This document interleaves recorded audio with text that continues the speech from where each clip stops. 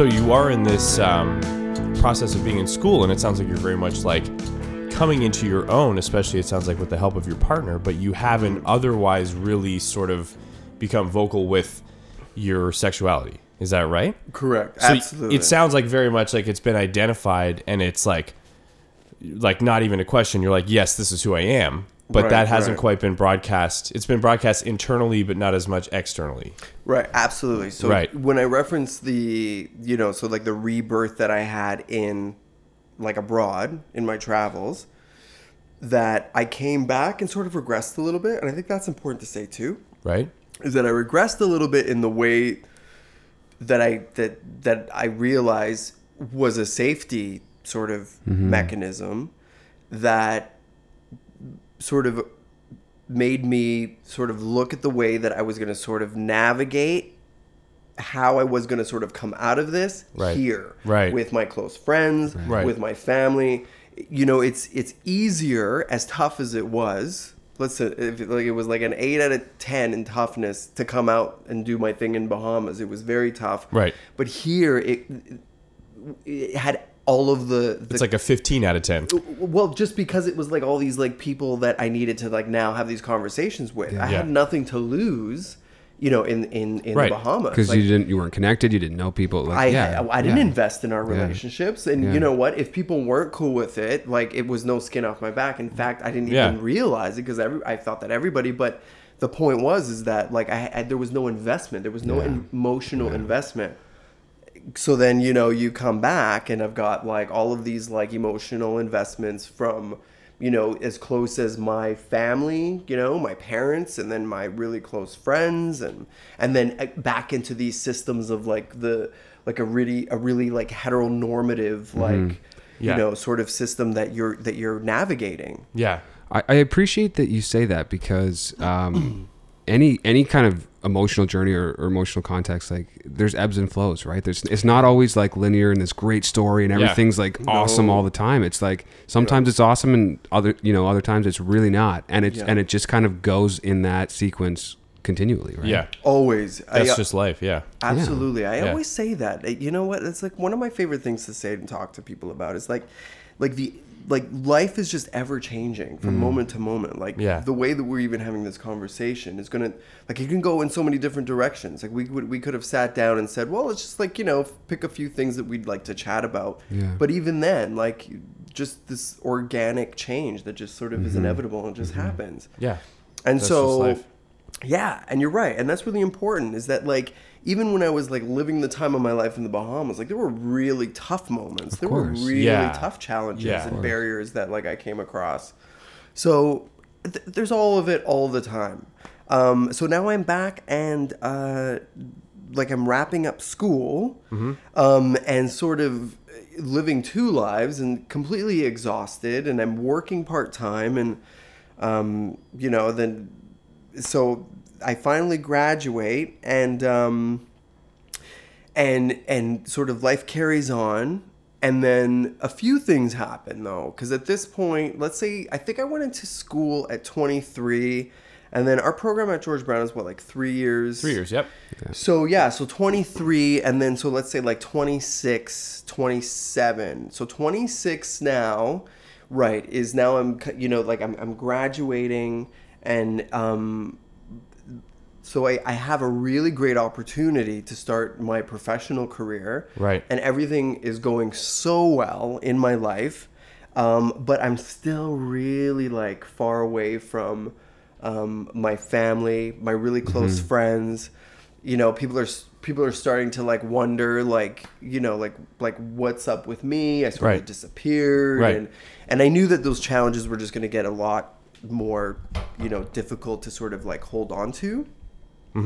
And so I think around 26 or 27 I decided that I was going to slowly start coming out to some of my closest friends. Right. And it was great. It was great. They were great. I think I think what ends up happening for a lot of people is that you just become exhausted and you're so tired of making sure that your T's are crossed and your I's are dotted, and you're like, you're just trying not to get caught, you know, like being out with your partner, and having to explain. But I just, as the years passed in 26 and 27, I just knew that I was super exhausted, and I just surrendered to it all. And I thought, it was part of my plan actually, is that I thought that I wanted some sort of like an education and some clearer direction to go with my life. Right. That I would be safe enough should I just be like out. Ostracized from your community and your friends and family. Right. Absolutely. Yeah, exactly. Completely cut off from everyone. I just knew that like I needed like a backup plan. Like a plan B that I was plan B, yeah. And so I think that sort of like motivated my decision to start coming out at 26, 27. Right. Because you're like, I got this locked in, so and you know who you are.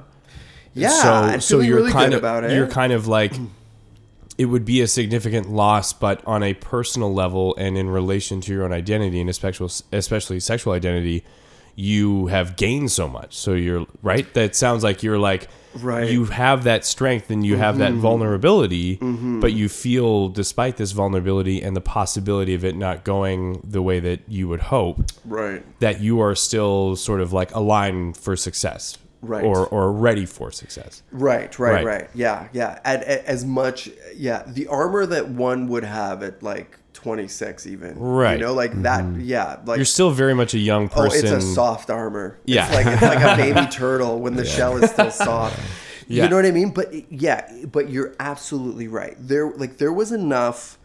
There was more on my table at that point that I understood that I would be okay if everyone in my life decided to be like this is not cool with us and they were going to completely cut me off. Right. Because you know what? That's where my mind went first. Like, let's just be clear. Like, that is where my mind went first. It's not a common reaction to just be like in any conflict, like your brain goes to the worst case scenario, right? And it's almost like I would be curious to know if it's just an extension of that survival mode idea, right? Is if you're like, if I picture the absolute worst, I'll be prepared for it, and you don't get thrown off guard, and in a way you sort of protect yourself that way, right? Survival mode. Yeah, totally. Survival mode. So, so this is very interesting because it's very much like this amalgamation of. We seem to be emphasizing a bit more of like your sort of personal life in that aspect of it, but it also seems to be running quite strongly parallel with the child and youth care aspect of things, and something you said earlier, sort of like off camera, quote unquote, away from the microphone, was just the idea that you really feel that being totally candid and having a level of vulnerability in relaying your experiences is so fundamental and so helpful for someone who is potentially a teenager at the point that you were at least approximately, right? And so I am only assuming that whether consciously or not, like in and around this time, you must have felt that like, I know I like to help people, but more than anything, the way that I would like to help people would be this population who needs to hear the information and the stories and experiences that I didn't really get to hear that like as a kid, right? Like that's what would have been missing. So I'm sure that for like, was that when you're in school and especially like when you're maybe with your partner or when you're like graduating and things like that, were you thinking about that? Were you like, I'm going to take this education and like a big thing that I want to do is kind of be like, be quite vocal, but also be like quite educational with like young gay youth? Like, was that like a part of what you were thinking? You know what? Right. Yeah, I suppose on a subconscious level, like I knew that I was going to work with a vulnerable population right out of the gate. Right. And however they showed up to me was the way that I was going to learn to then engage with them. Okay. So I think that a couple of things is that because of let's say my initial practicum and then job at St. Joe's Hospital, I had an opportunity to work then with a mental health focused population. And then my very lucky opportunity, and both of them, and grateful opportunity, to work at Central Toronto Youth Services, where I'm currently at now, provided me to then start to begin to grow with populations that struggled with mental health initially. My 26, 27-year-old self at that point still didn't have the knowledge that everything overlaps everything. Everything sort of like it is a direct consequence of each other's existence. Like mental health and someone trying to come out. You know, someone struggling with their sexual orientation. I can only articulate that now. Because going back again, hindsight's 2020. Oh my God! Like imagine the depression when I talked about being in a dark cloud, you know, and this very like dark places. Depression. I was depressed. I fit like the textbook, like the MSc, like the criteria for like what it means to be depressed, you know? But it was because of my sexual orientation. I was struggling with my sexual orientation. So now I know this now. And I'm ever so grateful because when I had an opportunity to start my career, and I was very lucky, I got a job right out of the gate on both ends. And then I had an opportunity to start my career. So, and then as time passed, I learned that there are so many layers and complexities to what it means to have a mental illness. You know, it's not so black and white. There are all these like experiences that happen for people that contribute to this mental illness. We have a definition of whatever's happening, but you know, we go beyond that. The context is important always. Like, you know, from the moment the person is born, right out of the gate. What's your life at the moment you come out is going to sort of determine or impact the way that your mental health is going to like sort of 100% and come to life. Throughout the episode so far, you've been talking a lot about resources or lack thereof. Do you think that's changed at all in the context of this system of child and youth work, or do you think it hasn't changed, or what would you like to see in regards to availability and access to resources for young people? I think that it has changed. The trends have definitely changed over the years. I think that there's a lot of different literature and research that is going into the way that we're looking at mental illness now, and the complexities and all the layers, the multifaceted layers that exist within mental illness. We're looking at trauma. We're like just now discovering the way that like trauma is passed through our DNA. You know, generational. Like, intergenerational trauma, like right out of the gate, like you were born with that anxiety. So these are all the discoveries that are happening, and because of all of this sort of literature that's coming, you know, to fruition now, that's being created, it's definitely makes it a lot easier to have these resources at our fingertips.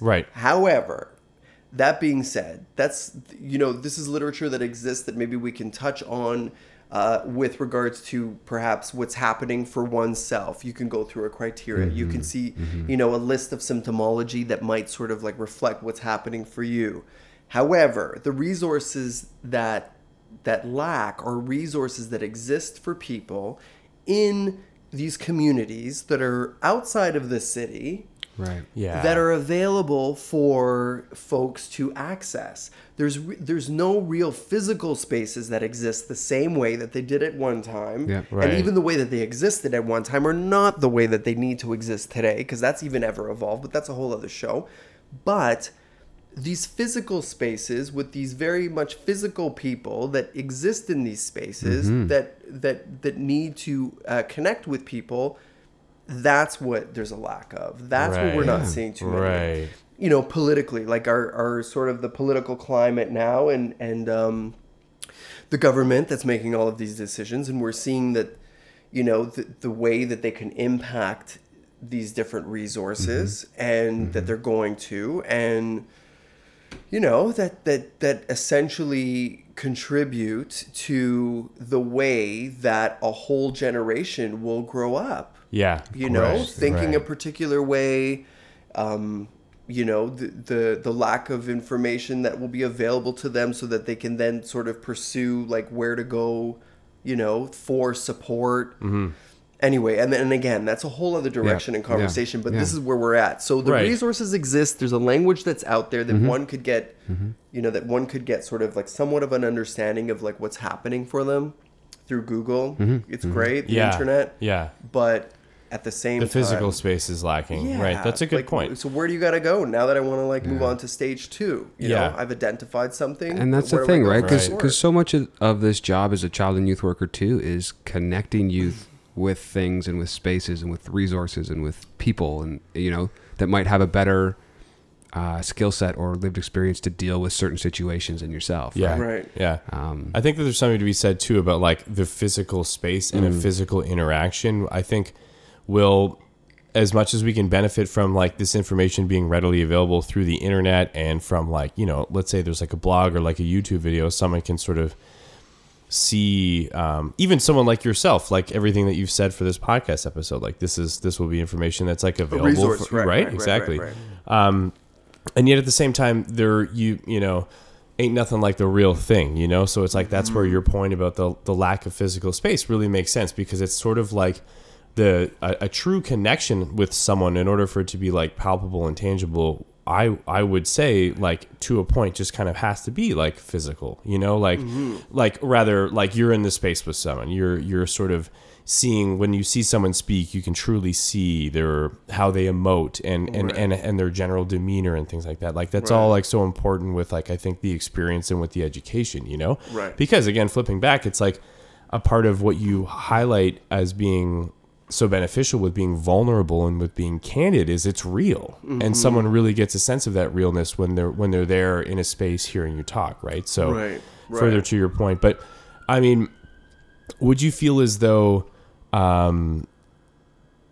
like at least in some capacity the agency, the CTYS that you're working at, that would ideally represent sort of what we're talking about, right? Like it's like a physical space, right? And you're there, and your experiences and you sharing your experiences is welcomed from staff and youth alike. Right. And so, I mean, that's great that you can at least along this journey, like that's a part of what you do, that you are a part of a physical space that provides these experiences and education for these youth, Right.